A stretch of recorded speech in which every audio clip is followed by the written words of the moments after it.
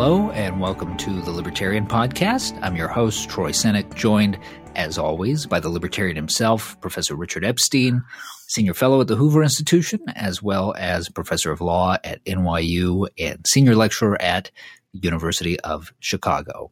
Today, the economics of Amazon. And Richard, I use that title as shorthand for the fact that the economics of e-commerce broadly have been much in the news lately in all branches of the federal government, really. So let's start with the executive branch. President Trump has specifically had Amazon in his sights lately. Now, of course, Jeff Bezos, who's the head of Amazon, is also the owner of the Washington Post, which may be a contributing factor.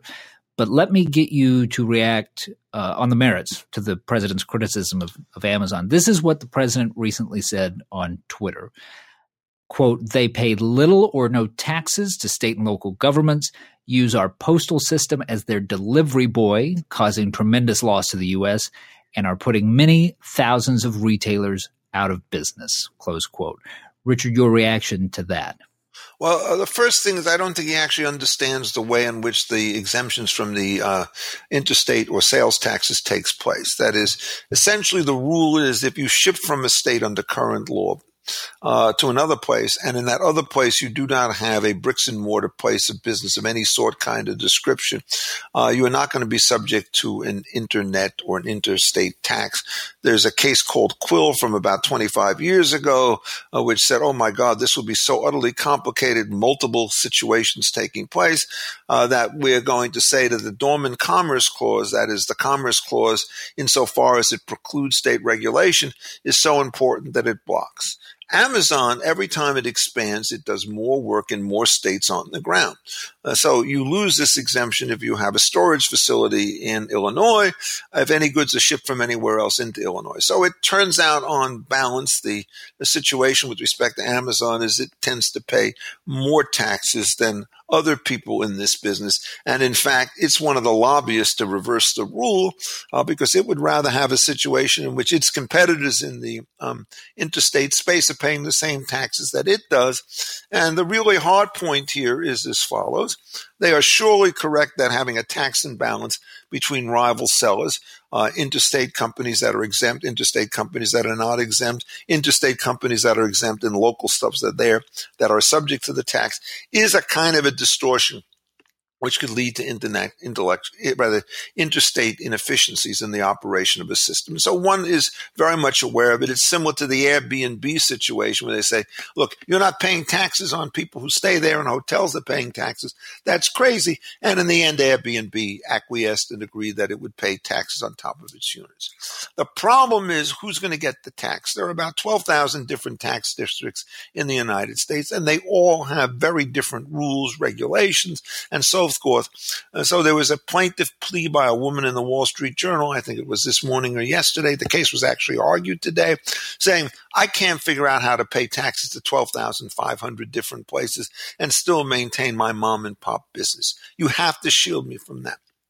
And so the question is, can you basically let the stacks do this unilaterally? Or is the sensible thing to say Congress should come in? And my own recommendation is, since the local variations are too complicated to do, is to have the taxes collected by some kind of a central facility and then give the same rate to every state. You have to get rid of the state's ability to determine its own tax level. But you do is you reduce the administrative burden and increase the collectability. So on that particular issue, as far as I can see, the president doesn't have it quite right. The second question, if I recall, was under these circumstances, the post office becomes the delivery boy. Is that right, Troy? Right. The president is saying essentially that the postal service and by extension the taxpayers are being exploited by Amazon's use of the service. Well, I mean, first of all, much of the stuff I suspect doesn't go through the post office at all. It goes through Federal Express or UPS. I don't know the exact arrangements is, but it would be stunning to me if, given the amount of stuff that I've gotten in interstate travel, to assume that the post office is the delivery boy of choice. Generally speaking, it's more expensive, slower, and less reliable, so I'd kind of doubt it. But to the extent that they do use it, pricing is rather Byzantine with respect to the post office, because there's so many services that ought not to be there and so many cross subsidies that are created. So, for example, you want to talk about subsidized service. It's rural service on Saturday service, are probably your biggest money losers. And it's impossible to get rid of those things given the power that senators from small rural states, Nebraska, Iowa, Idaho, and so forth have. That's not going anywhere soon. What happens is that the Amazon company, to the extent they use it, they may pay some kind of a bargain rate along with everybody else, but they're covering more than their marginal cost. So essentially, if you took them out of the system at this particular point in time, there would be larger postal deficits than you already had. So actually figure out what kind of a subsidy they have and what kind of subsidy they should get would require a massive kind of accounting, and you can't do that question in a tweet. So it's as usual, the president basically sees a lower rate, assumes some nefarious motive, and kind of gets that point wrong. The last point on retailers is extremely difficult to deal with because this issue has been around for at least 80 years. The Robinson-Patman Act tried to put limitations on the ability of chain stores, i.e. the then A&P, Atlantic and Pacific Company, to compete with retailers, and they tried to give these guys protection. It resulted in massive inefficiencies, and in the end, the pressures to get efficient distribution of stuff means that companies like Amazon, Walmart, and so forth will get tremendous volume online and in the store because they deliver things at lower prices. So the retailers, the small guys, are going to be surely in trouble, but it's extremely difficult to face who it is that are going to do them. It's also the case, by the way, that these people are not without resources. And so what happens is the little guys essentially know that there are niche markets out there, selling various kinds of cookies or various kinds of cloths and fabrics and so forth. The bigger fellows can't possibly go into those particular markets because what happens is they can't afford to carry a line that's not going to make $1 million a year. They just can't put it in there. But some mom and pop operation can make $500,000 or $600,000 worth of sale on the internet. So in a strange way, the internet, which facilitates the things that the big company does, also allows these very little companies to reach interstate markets and therefore to thrive. So to say, in effect, that they're being put out of business, it may be true with respect to some retailers, but it's certainly false with respect to others. The other complication here is Amazon's got to buy something from somebody. And it may well be that there are going to be people who don't sell direct to consumers, but they may sell direct to Amazon, who then packages it with other goods and sells it to consumers. So it may well be that there's a shift from small businesses of being suppliers into the end state market to supplying Amazon and its various competitors. And so the president in this tweet has engaged in his usual magnificent oversimplification because he's trying to make a political point. I think the truth about the matter is that having some rationalization through Congress would be desirable, but putting the words Congress and rationalization in the same sentence is a leap of faith, I think, Troy, in many cases. And, you don't know what's going to happen. This problem arose in Quill. What they said is we can't do it now. We want Congress to do it. Congress has had a lot of proposals, and they've all sputtered. There's no question that some guys would like to see the internet tax-free, and there's a lot of plus to that because it means these goods flow more freely than they would otherwise do as opposed to the tax equity case. I would hope that Congress could get its act together. There are a bunch of bills there, but this will require tremendous negotiation. And a president who might actually try to contribute something positive to this particular discussion. But as you and I and everybody else knows about the president, is one of the things that tweets do is it allows you to condemn other people, but it doesn't give you the incentive to actually create a constructive proposal on your own. So this is a very difficult area. There are billions of dollars at stake. But as mentioned, it turns out that the total level of internet goods that are taxed is going up, not down. And with the rise of the large companies and their multiple distribution sessions and methods, it's actually a problem that's getting slightly smaller rather than much larger. Let me take you back for a moment to that discussion about the Postal Service, because you described this organization that's beset by inefficiencies, which the general public basically knows, and runs on the system of cross subsidies, which is maybe slightly less well known. Richard, is the solution there, as a lot of your fellow libertarians suggest, to privatize the Postal Service? Is that viable? Well, you certainly don't want to privatize the Postal Service because you already get private services that are doing this stuff. It's extremely complicated to privatize any government entity. What you would like to do is to make sure that everybody can carry any kind of service to any location at any time. Instead of privatizing, simply say that if somebody has a post office box to which the post office delivers on their door, that you could put your stuff into that thing as well, would actually transform it. So you get a slightly more efficient delivery at the back end. But I think what you really want to do is to stop subsidies of the post office. As those things stop being given, they're going to have to contract their services. The other people will start to fill them, and it will move. One of the reasons why you cannot privatize it is the post office has they have two primary sources of cost. One is capital equipment, but the other is salaries, which is even larger. These are largely union salaries, and if you're going to try and privatize the post office, you're going to have to take the private union along with it. And that's going to be an extremely big stumbling block, which means that it won't work.